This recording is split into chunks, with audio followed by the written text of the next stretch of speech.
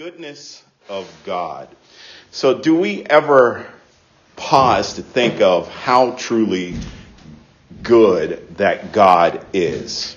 Now, this may be something that we think about, but likely when we think of God's goodness, we have the tendency to usually think of God's goodness being directed at an object, such as ourselves.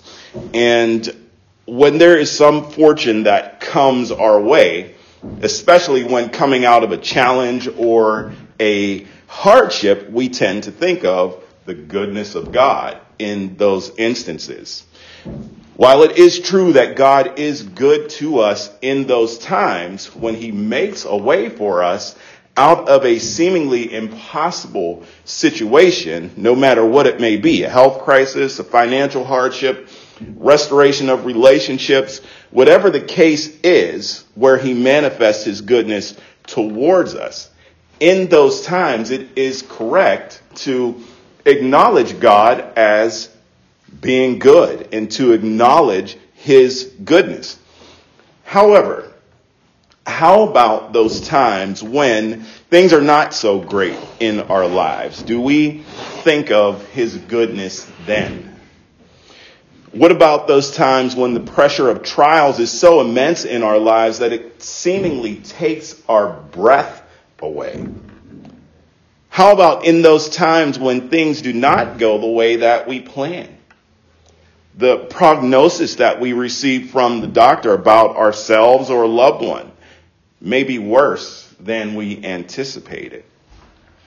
But we still acknowledge God as good in those times. What if the relationship that we longed to have reconciled only grows farther and farther apart? Will we still acknowledge God as being good? See, the truth of the matter is, whether we acknowledge God to be good or not, he is good. He is perfectly good, and he is always good. So whatever charge that there is against God's goodness by his creatures, it amounts to nothing more than blasphemy against him. For he can be no less than good at all times. We must understand that if there was never another act of kindness displayed toward us by the Almighty God, he would still be infinitely good. God alone is good. There is not a person on this earth who can claim absolute goodness. Any speck of goodness that is displayed by us comes directly from God.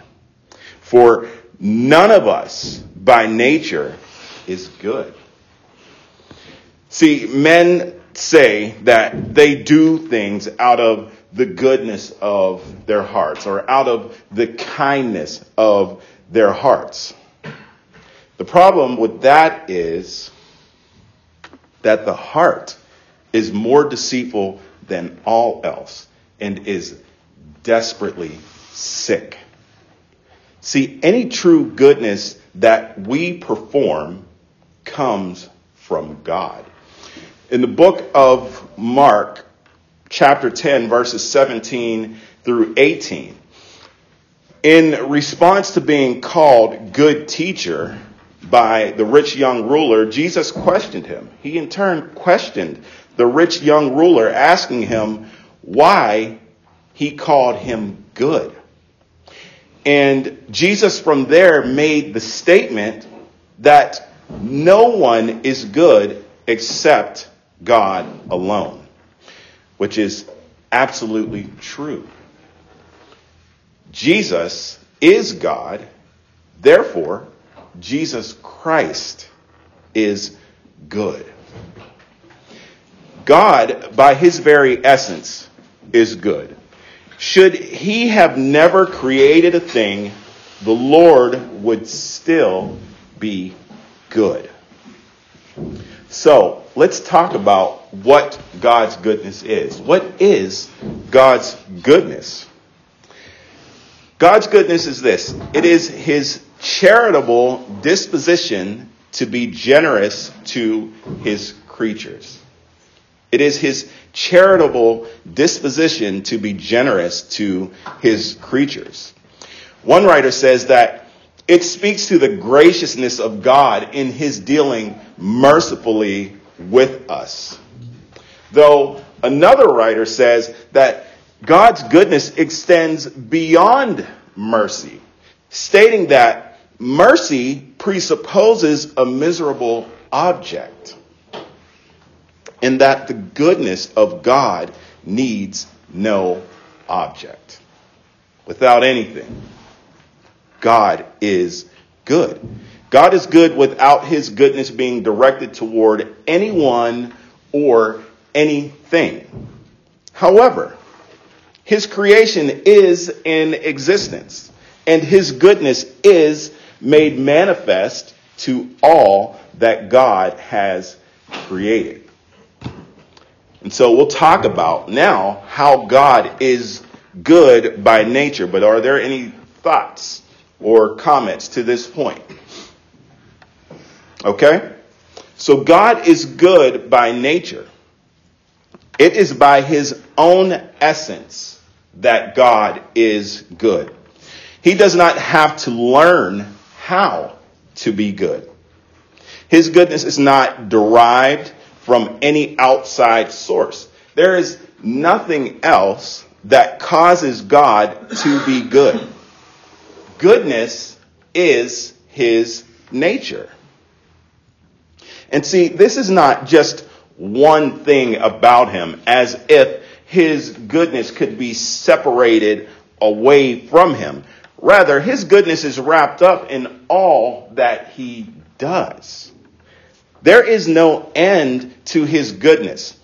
As long as God has existed, so has his goodness been attached to him. He is the standard of goodness. It is original to him.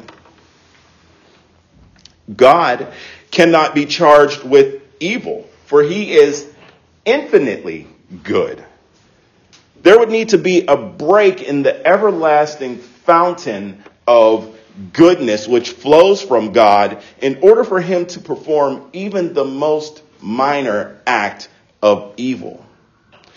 And for him to do so would not only violate his goodness, but it would be completely contrary to who God is. He is all good. There is no evil in God at all. Not even in his thoughts, let alone his actions. God's nature is good. So he could not even have chosen to be bad, for to do so would contradict his nature. God does not have to will within himself to be good, as if to fight against evil that attempts to rise up within him or to suddenly overtake him. No, it is not possible for God to be anything else but good. There is no capacity for evil within him, nor is there any possibility for evil to lay hold of him. He is necessarily good, for he can be nothing other than good. God's goodness is a communicable attribute of his, meaning that he shares his goodness with others. If God did not share his goodness, we would not do good. For all goodness is in his creatures derives from him. William Tyndale said this. He says, God's goodness is the root of all goodness, and our goodness, if we have any, springs from his goodness. See, God is supreme good. Our goodness comes from him. He is the cause of it. The goodness that we have, though imperfect, is the effect of what God gives to us. And God, being the cause, who is perfect goodness, is greater than the effect, the goodness that he gives to us, which when we exercise it is imperfect goodness. Even knowing that all good that we receive is from God, we are still shifty creatures, right? We're good when we feel like being good, right? It's a struggle sometimes for us to be good. Things that we know to do which are good, which would testify even to the goodness of God. Those things we hold back from doing for whatever the reason may be. The good things that we have or even possess knowledge of, we hide those things so we don't have to share them with others, or so that no one can get an advantage over us, failing to realize that all of the good things that we have come from God. So why do we hold on to those things? See, the Lord does not hold on to his goodness. He freely gives his goodness, especially to his children. He freely gives his goodness. He does not hold back. He is pleased to share his goodness. He does not hide it as if to try to keep it away from others. He is pleased to communicate his goodness to others. God is more pleased to give his goodness than we are to receive it. And see, that is a problem that does not lie with God. It lies with us. For we truly do not understand just how good God is and how eager that he is to show us his goodness. Now, does this mean that we will have all that we think is good in our view if we approach God and ask him for those things? No. Some of the things that we think are good in our own mind could end up being the worst thing for us. But see, God in his goodness withholds certain things from us for our own good. Our good God, however, gives to us all that we need. Psalm chapter 34, verse 10, it says, "The young lions do lack and suffer hunger, but they who seek the Lord shall not be in want of any good thing." Any questions? Questions or comments? Okay.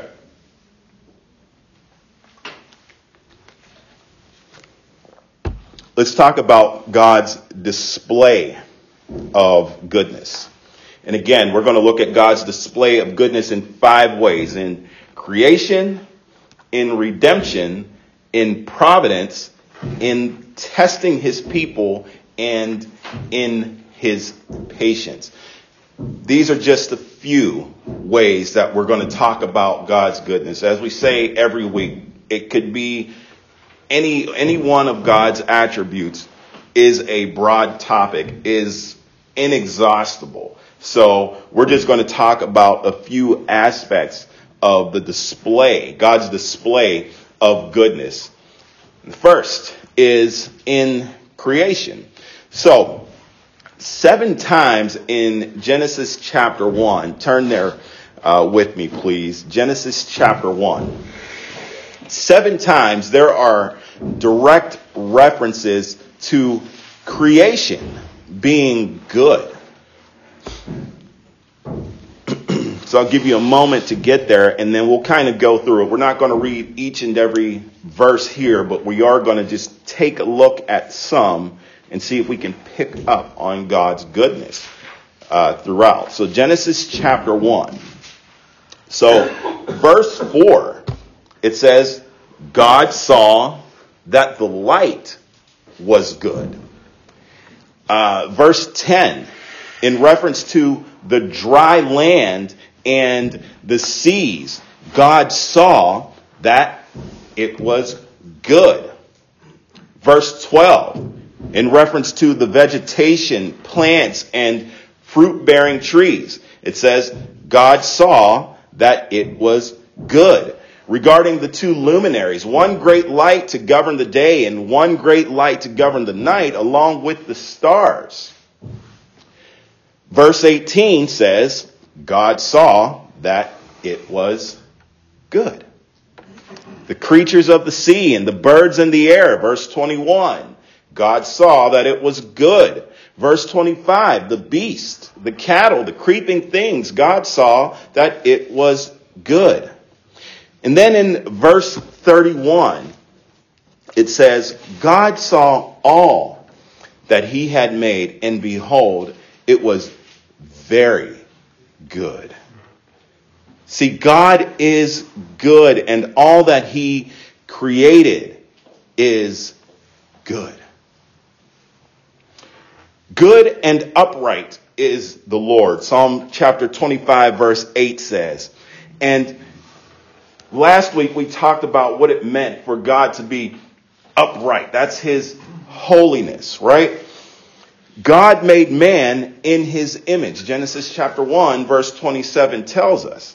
So, we talked about man and his original condition when God made him last week. Holy and happy. Even with the kids' catechisms. That's one of the kids' catechisms. How did God make Adam and Eve? He made them holy and happy. And then the question comes after that, did they remain holy and happy? No, they did not. They sinned against God. And that's what we're going to talk about here in a minute. But God made man in his image. God is holy. He made man in his image, in the likeness and holiness of God. See, when God made man, as we discussed last week, he made them upright. Yet, man still sinned against God. Ecclesiastes chapter 7 verse 29, it says, Behold, I have found only this, that God made men upright, but they have sought out many devices. See, God did not make man evil. Man sought out devices, and they sinned against God. So, Adam, being made in the likeness of the good and holy God, chose to sin and disobey God. Adam and Eve saw all that God had given to them. He provided for them all that they would ever need out of his goodness. Yet, it was not enough for them. They sinned against God. In Genesis 3, we have an account of the fall of man and sin entering into the world. What God made good, the evil of sin tarnished. But God, in the goodness of his mercy, promised redemption. Even post-fall, immediately, we can see the goodness of God to man. Let's look at Genesis chapter 2, verses 16 and 17. Genesis 2, verses 16 and 17. Starting in verse 16, it says this. It says, The Lord God commanded the man, saying, From any tree of the garden you may eat freely, but from the tree of the knowledge of good and evil you shall not eat. For in the day that you eat from it, you will surely die. The command given to Adam in verse 17, chapter 2, 17, was to not eat from the tree of the knowledge of good and evil. The threat or the consequence was that in the day that you eat of it, you shall surely die. And we can even pause here for a second and just talk about God's commands and God's law. We can even see God's goodness in his commands when he says, you shall not. It's not to just unnecessarily hold human beings back from experiencing what is good, but it is to prevent them from the danger that lies ahead and from running headlong into things that are not good for them. God, in his goodness, puts law in place so that we are protected. He protects us more than we even know. And when he prohibits us from doing things, it's not because he is evil and that he does not want us to have or enjoy pleasures in this life, but it is to keep us from evil. But so the threat or the consequence was that in the day that you eat of it, you shall surely die.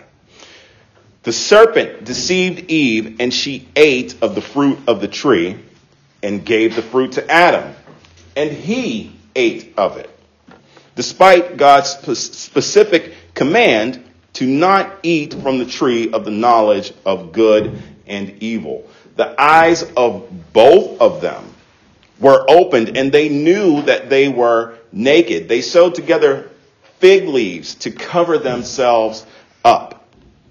They heard the sound of the Lord walking in the garden, and this God whom they had enjoyed perfect communion with prior to sinning, they now hid from his presence. And it is here that we begin to see the goodness of God.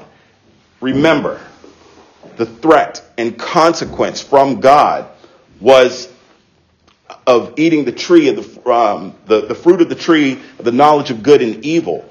The threat and consequence was this: in the day that you eat of it, you shall surely die. Let's take a look at Genesis chapter 3, verse 9, and see if we can spot God's goodness in man's original rebellion. Let's see how God responded. Verses 9 through 11 is what we're going to read. Genesis chapter 3, verses 9 through 11. Then the Lord God called to the man and said to him, "Where are you?" He said, "I heard the sound of you in the garden, and I was afraid because I was naked, so I hid myself." And he said, "Who told you that you were naked? Have you eaten from the tree of which I commanded you not to eat?" See, here, by all rights of holiness, his justice, and the supreme character and nature of who God is, he rightfully could have taken Adam and Eve out right there in that very moment when they sinned. But he did not. He chose, however, to have a conversation with them, if you will. And even in this, Adam did not realize the kindness of God.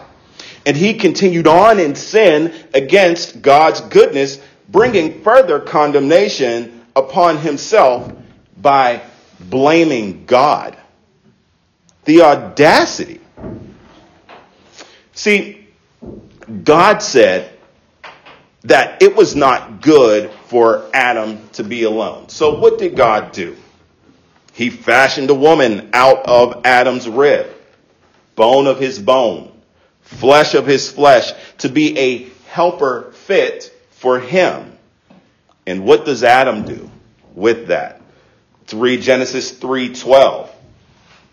It says, "The man said, 'The woman whom you gave to be with me, she gave me from the tree, and I ate.'" That's what Adam did in response to God's goodness and kindness. Adam sinfully kicked the dirt of God's goodness right back into his face as to say, "This is your fault for giving me this woman." Essentially, God, it's your fault that I sinned. See, we would understand if the story ended right there with the line stating something to the effect of, "And God in his righteous anger took the man and woman that he so fearfully and wonderfully made and destroyed them, along with the serpent in the scorching flames of hell." We would understand if the story ended just like that, right? However, it does not. The story continues on. You see God's goodness. The story continues on. In his kindness, God goes to Eve. Verse 13. It says this. It says, "Then the Lord God said to the woman, 'What is this you have done?' And the woman said, 'The serpent deceived me, and I ate.'" The Lord did not destroy Eve, which again, he was within his rights to do so. God, however, mercifully and graciously gave both Adam and Eve a chance to explain. And although they did not get off scot-free, the consequences of their sin were severe, even unto death, as we see in verses 16 through 19. They did not get off scot-free. But God, in his kindness, saw fit to not immediately destroy man. And in a further act of God's kindness, the Lord God made for Adam and Eve garments of skin and clothed them. Verse 20 tells us. See, the consequence of their sin was severe. There was a consequence for it. The consequence was so severe that it permeates throughout history, and we feel the consequence of their sin today. And it will continue to the end of time as we know it. But still, even in this, we see the kindness, the goodness and kindness of God. God is good. See, God's anger toward the serpent, however, burned. And the consequence was immediate and it was final. "This is your fate," says the Lord Almighty. No chance for explanation, and without the faintest hope of redemption. This was the judgment that was pronounced on him. Let's go to verse 14 and read verses 14 and 15. "The Lord God said to the serpent, 'Because you have done this, cursed are you more than all cattle, and more than every beast of the field. On your belly you will go, and dust you will eat all the days of your life. And I will put enmity between you and the woman, and between your seed and her seed. He shall bruise you on the head, and you shall bruise him on the heel.'" In verse 15, we see the first proclamation of the gospel, with the promise that the seed of the woman would crush the head of the serpent. And that was done through Jesus Christ. See, there's no way that we can escape even the beginning pages of the Bible without seeing the goodness of God. The threat and consequences for man's sin is death, and this is sure. However, the promise which comes through repentance and faith in Christ is eternal life. What an exchange for how man disobeyed God. God then promises man escape from eternal death and wrath at his own hand through faith in his Son. When all that man had to offer was the slight of sinful rebellion in response to God's goodness and kindness toward him. See, this is where we can see God's goodness, and especially his goodness in redemption, which we will consider next. Are there any questions or comments before we move on?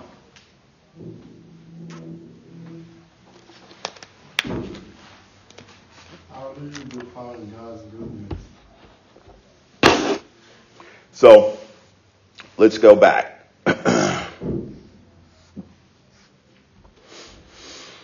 So God's goodness, just by simple definition, is his charitable disposition to be generous to his creatures. It's his charitable disposition to be generous to his creatures. And that is just a simple definition of what God's goodness is. Is that what you're looking for? Or are we looking for something? No, I have like a lot of questions about Mm-hmm. around the goodness of God in the reading of the passage. Mm-hmm.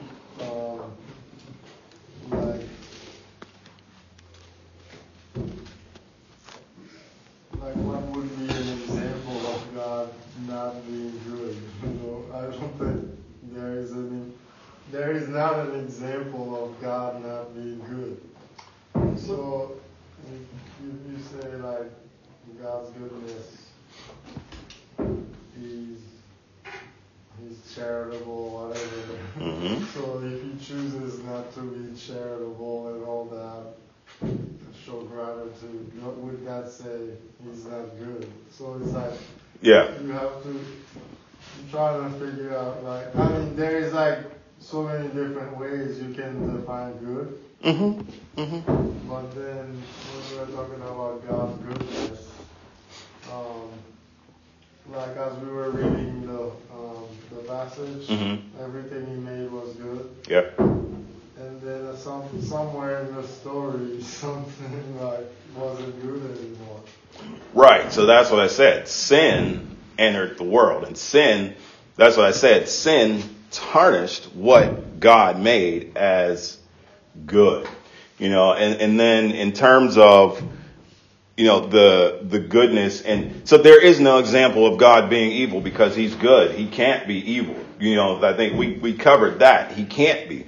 And the fact that he does not give the same amount of good to each and every person does not mean that God is not good. It doesn't diminish his good at all. He's sovereign and he gives to us as he pleases. He's gracious to whom, he wants to be gracious. He has mercy upon whom he wants to have mercy. That's who God is. It's his prerogative. We can't complain, but God is good. Again, if he never showed any act of kindness at all or goodness, that does not in any way diminish who God is. His goodness is intrinsic to who he is. It's his nature.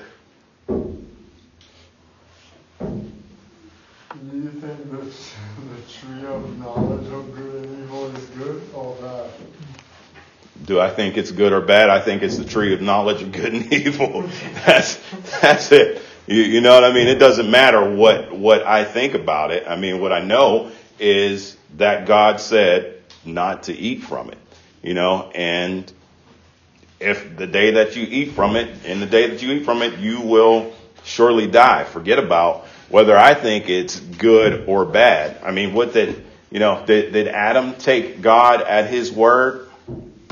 No, he didn't. And he found out the consequence of disobeying God. That was the command that God put in place. Do not do it. And Adam chose to do it anyway. He found out, what the consequence was of his disobedience to God. Were you going to say something too? I was thinking about Job, how God allowed Satan to, disrupt his whole life. Yeah. Was that good or was that? I'm not sure how I could think that was good for letting Satan do what he did to Job. Although it turned out okay, but, you know, he was tested. Yeah. Definitely tested. Lost a lot. Yeah, he definitely was tested. And that's something that we're even going to hit on here. Not Job specifically, but, you know, God's goodness even in our testing and even in affliction. Yeah. So, yeah. But let's keep moving on and speak about God's goodness in redemption. So, redemption originated in God's goodness. The redemption of man is not something that man deserved from God. It was not owed to man. It was because of God's love. See, God is love, as 1 John chapter 4 verse 8 tells us. He is love. It is man who sinned and rebelled against God. But yet this same rebellion is what the Lord overcomes in redemption. God's redemption of man showed, at least for a season, a greater goodness to man than that which was shown to Christ. John 3:16, it says, "For God so loved the world that he gave his only begotten Son, that whoever believes in him shall not perish, but have eternal life." It is the word "so" that puts emphasis on the quality of God's love to sinners. Stephen Charnock puts it this way. He says, referring to God, he says, "He so loved the world that he seemed for a time not to love his Son. He would rather spare us than him. He would rather hear him groan than us. He would rather have him die than us." What higher manifestation of love could we ever conceive? Romans chapter 5 verse 8. "But God demonstrates his own love toward us, in that while we were yet sinners, Christ died for us." Romans chapter 8 verse 32. "He who indeed did not spare his own Son, but delivered him over for us all, how will he not also with him graciously give us all things?" See, God is good. God freely and graciously gives us good things. He is good. Christ, who is God, is good. It is he who suffered, bled, and died for man. See, this is the only way that we can be reconciled to God. So may we be careful to not complain during this light and momentary affliction that we go through while we are here on this earth. Consider what Matthew Henry said regarding Genesis chapter 3, verses 14 through 19. We've already read through 15. Let's read verses 16 through 19. Genesis chapter 3. It says, "To the woman he said, I will greatly multiply your pain in childbirth. In pain you will bring forth children. Yet your desire will be for your husband, and he will rule over you. Then to Adam he said, because you have listened to the voice of your wife, and have eaten from the tree about which I commanded you, saying, you shall not eat from it. Cursed is the ground because of you. In toil you will eat of it all the days of your life. Both thorns and thistles it shall grow for you, and you will eat the plants of the field. By the sweat of your face you will eat bread, till you return to the ground, because from it you were taken, for you are dust, and to dust you shall return." Consider what Matthew Henry had to say about that. He says, "How admirably the satisfaction our Lord Jesus made by his death and sufferings answered to the sentence here passed upon our first parents? Did travailing pains come in with sin? We read of the travail of Christ's soul, Isaiah 53:11, and the pangs of death, Acts 2:24. Did subjection come in with sin? Christ was made under the law, Galatians 4:4. Did the curse come in with sin? Christ was made a curse for us, dying a cursed death, Galatians 3:13. Did thorns come in with sin? He was crowned with thorns for us. Did sweat come in with sin? He, for us, did sweat as if it were great drops of blood. Did sorrow come in with sin? He was a man of sorrows. His soul was, in his agony, exceedingly sorrowful. Did death come in with sin? He became obedient unto death. This is the plaster as wide as the wound. Blessed be God for Jesus Christ. See, this is but a glimpse of the goodness of God in the redemption of man. There is no other way except through Christ. And let's make sure as we go through this life, as we are afflicted, as we suffer, there is no way that our suffering comes anywhere close to what the Savior's suffering was. All right. Any other questions before we move on? All right. God's goodness in providence. In theology, providence is this. It is the care and superintendence which God exercises over his creatures. That's just a simple, straightforward definition of providence. God, in his goodness, gives light for men to see, air for them to breathe. He gives the beauties of creation to enjoy in all of its vibrance and splendor, all of the colors that we see in nature and enjoy them. These things appeal to our sight. Great fragrances that appeal to our sense of smell. If we smell the flowers, that is an appeal to our sense of smell. Beautiful singing of the birds or other delightful sounds of nature. This appeals to our hearing. God is good and he gives these things to us. God provides food for his children to eat. We see this with how he provided for Israel. Whenever they were in the desert, he gave them water to drink. He supplied them with bread every morning. He gave them meat to eat in the evening. Exodus 15, 16, and 17 gives accounts of this. Nehemiah chapter 9, verse 15, it says, "You provided bread from heaven for them, for their hunger. You brought forth water from a rock for them, for their thirst.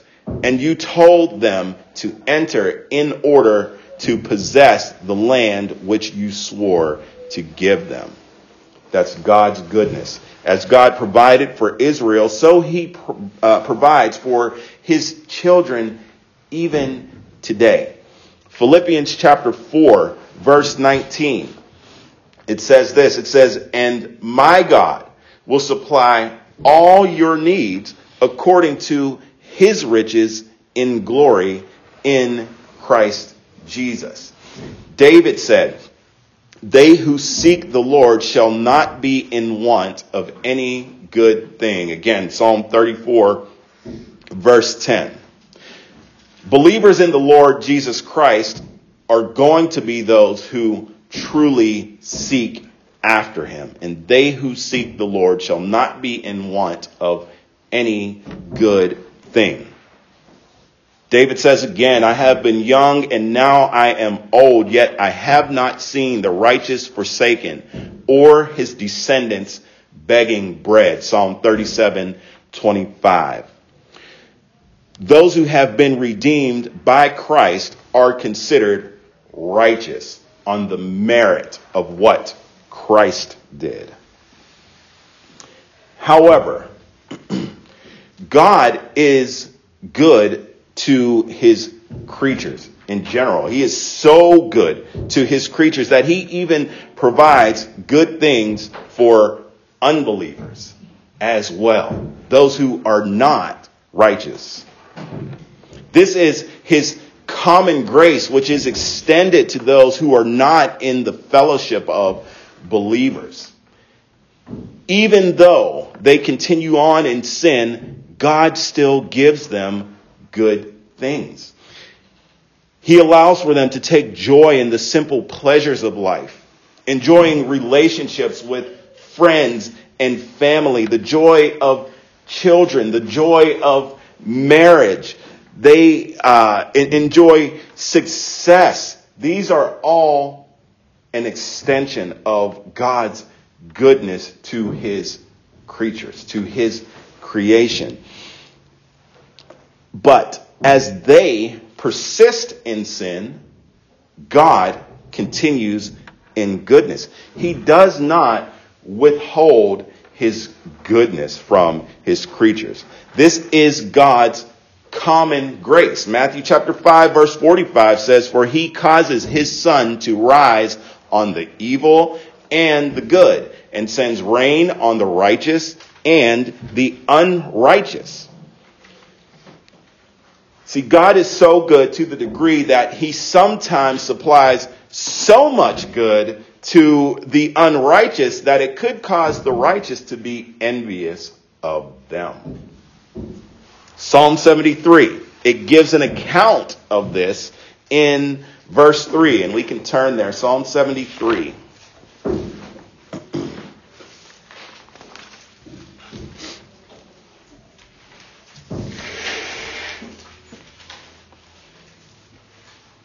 In verses 3 and 4, Psalm 73, it says, "For I was envious of the arrogant as I saw the prosperity of the wicked.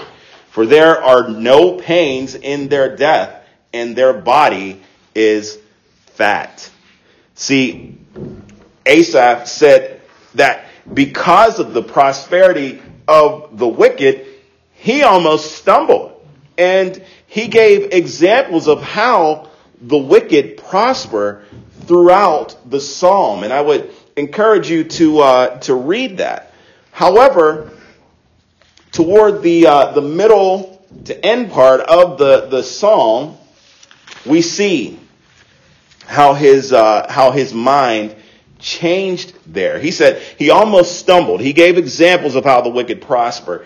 But then when he came to the sanctuary of God, let's go to verse 17 and read from there.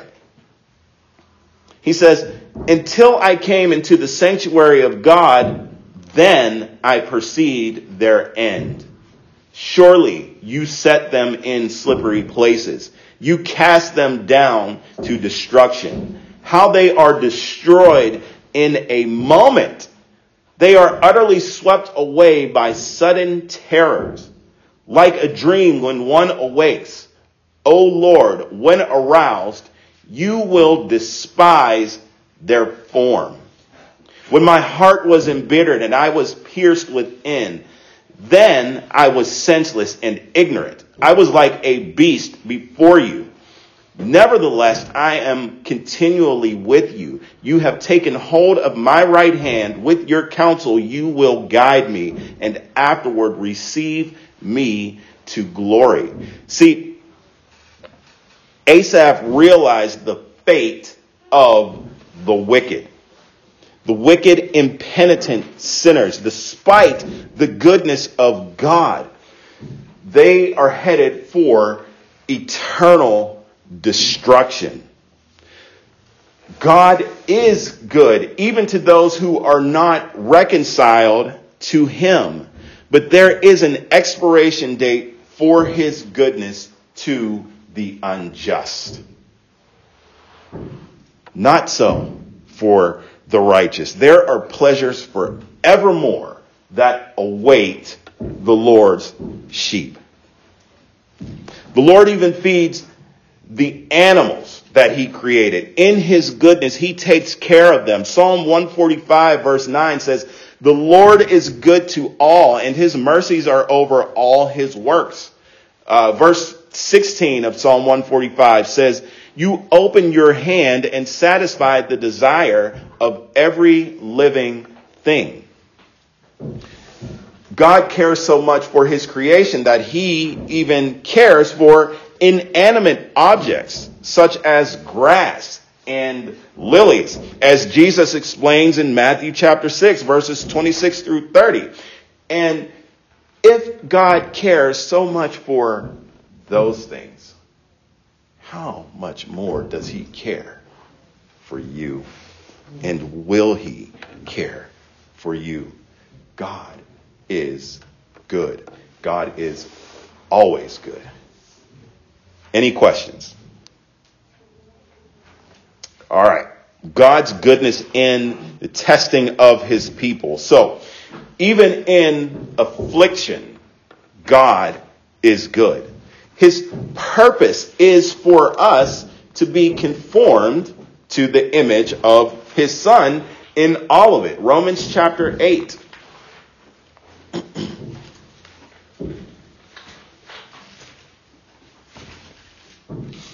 Romans 8:28. It says, "And we know that God causes all things to work together for good to those who love God, to those who are called according to his purpose. For those whom he foreknew, he also predestined to become conformed to the image of his Son, so that he would be the firstborn among many brethren. And these whom he predestined, he also called. And these whom he called, he also justified. And these whom he justified, he also glorified."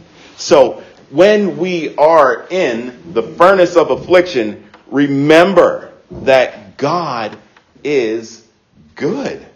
And that he is conforming us to the image of his Son.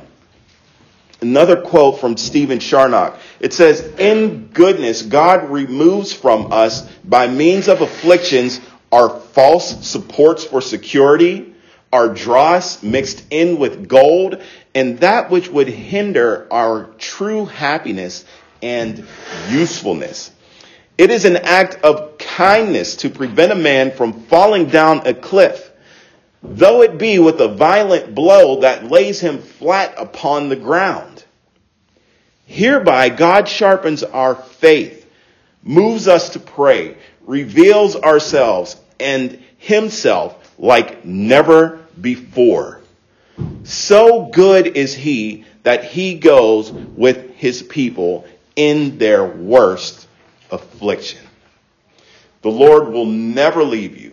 He will never forsake you. Hebrews chapter 13 verse 5 tells us. And then we see God's goodness in patience, in his patience. See, God displays his goodness in that he does not send immediately to hell sinners who hate him.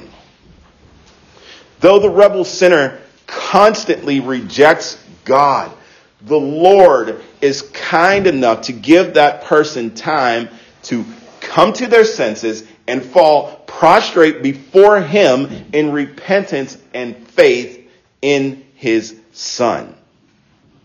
It was this patience that saved the Apostle Paul, as the Lord patiently endured the evil that Paul performed against the church.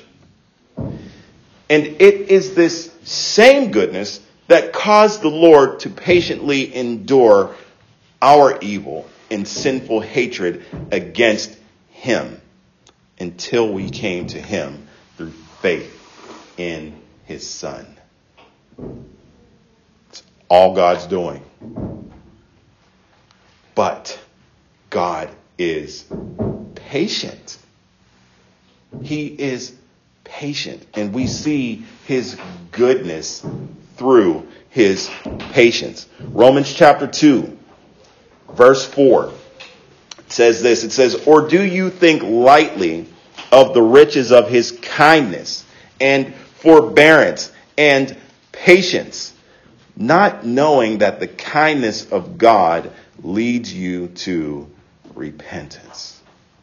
See, whenever we evangelize and witness to people, we want to remind them that the Lord, yes, he is patient.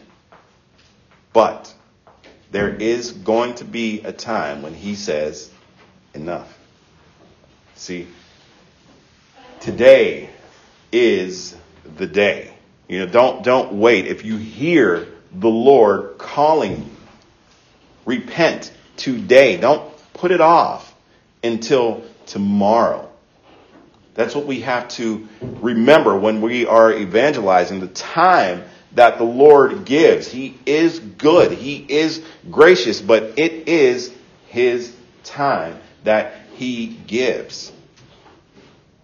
And it is up to him. The life, the breath that you breathe is not your own. It's a borrowed breath from God. And he at any time, as you as his creation, he can say, enough. That's it. No more. And he can call you into eternity. So we have to see his kindness, his goodness, his forbearance and patience, not knowing, as Romans 2:4 says, that the kindness of God leads you to repentance. What do we do with all of this? Some parting thoughts. And then if there are any questions, I'll stick around for that. What do we do with all of this? See, let me challenge you to look beyond material things when seeking out God's goodness. Instead, look to all of who God is in all of his riches, his richness, splendor, and glory. No, see, we will not see it all on this side of eternity, but die seeking God's goodness. Moses, after interceding for Israel, whom God wanted to destroy after they sinned against him, he implored the Lord for his presence to remain with them as they continued on their journey to the promised land. Moses found favor in the sight of God, and God obliged with Moses' request. Moses asked for God to show him his glory. God's reply was this. Genesis chapter 33, verse 19 says, "And he said, I myself will make all my goodness pass before you, and will proclaim the name of the Lord before you." See, Moses asked for God to show him his glory. God says, I will make all my goodness pass before you. So God's goodness is at the center of his glory. Seek after God for all that he is with all that you are. See, this goes beyond material and tangible things. Yes, the Lord does bless us with material things, but that is not the end goal of what we want when we seek out the goodness of God. God's goodness was so much that Moses, he had to hide Moses in the cleft of the rock and cover Moses with his hand so that he could only see his back part. Why? Because no man can see God's face and live. But again, as we talked about in the past couple of weeks, remember, one day we will see God face to face. We will be like him. We will see him as he is. That is his promise to us.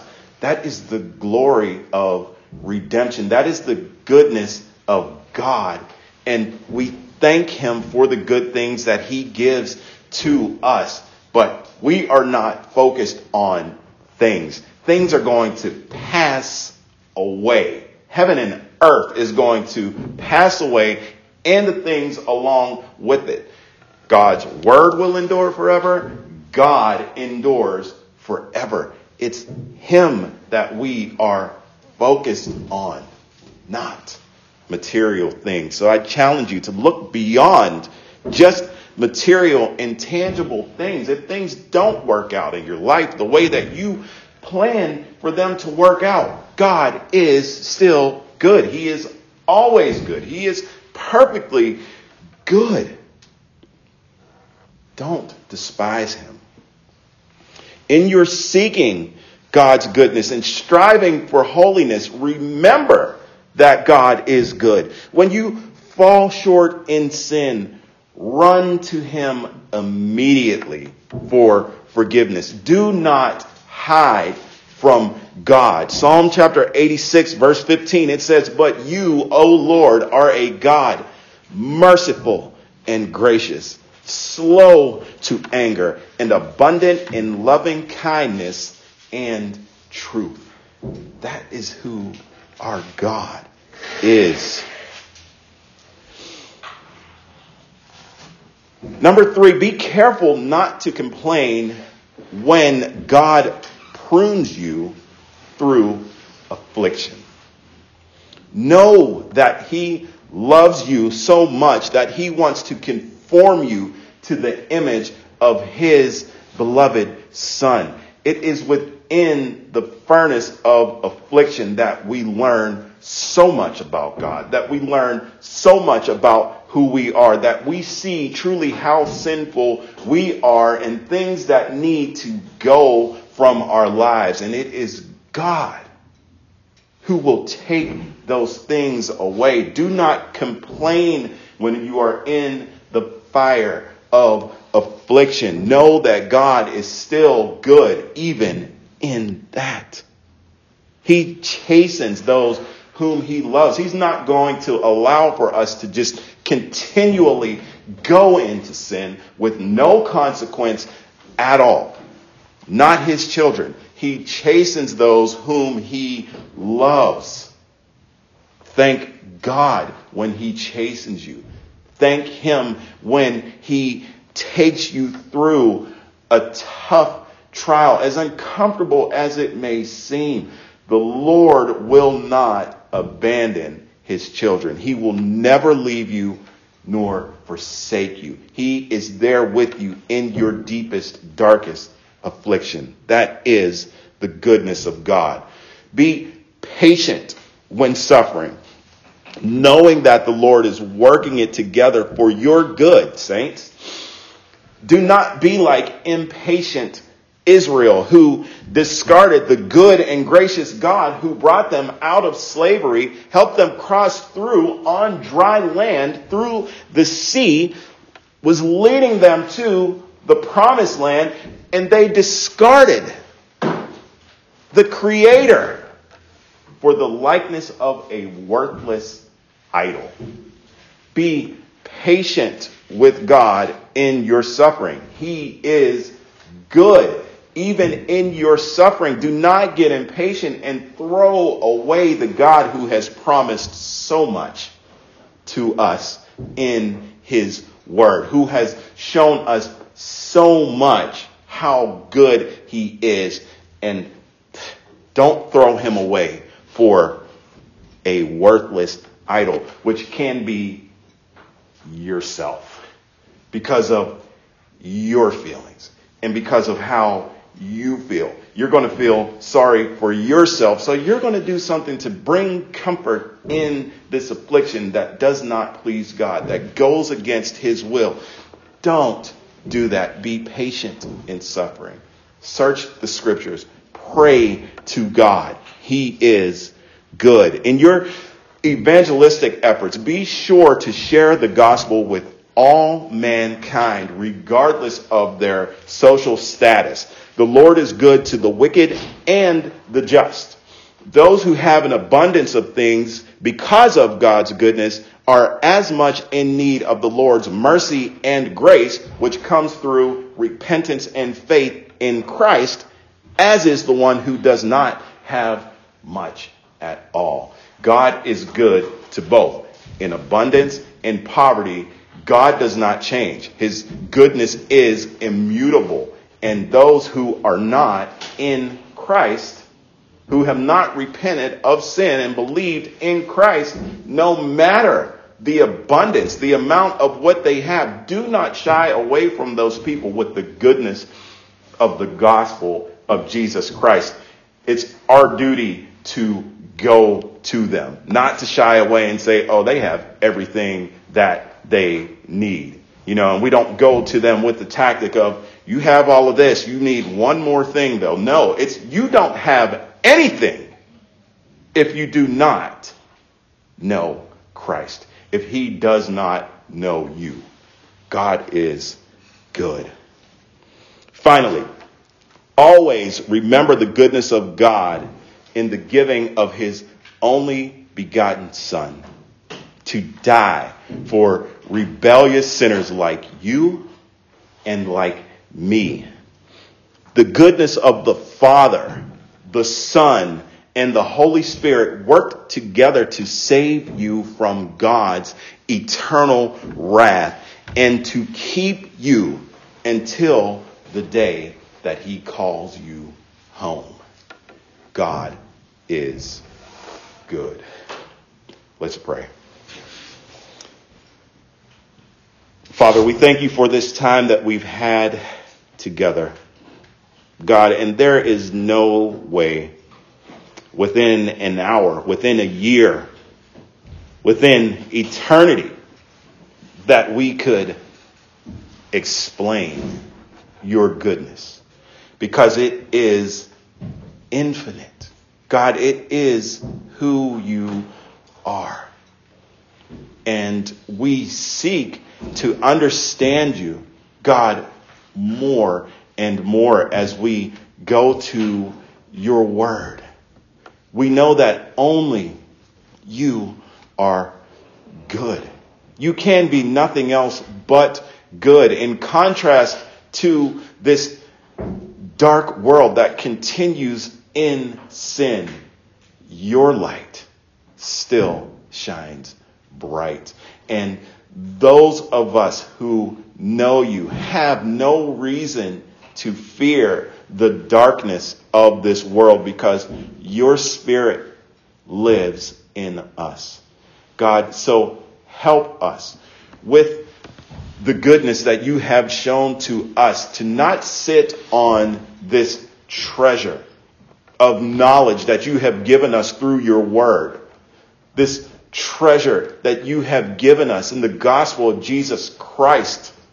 Help us, God, with this time that we have left here on this earth, to go out into this world and to speak of the goodness of God and to call sinners to submission to Jesus Christ. You are better to us than we can ever be to ourselves, God. But we want to exhaust ourselves knowing who you are. And Lord, when you do call us into eternity, may you find us faithfully seeking out your goodness.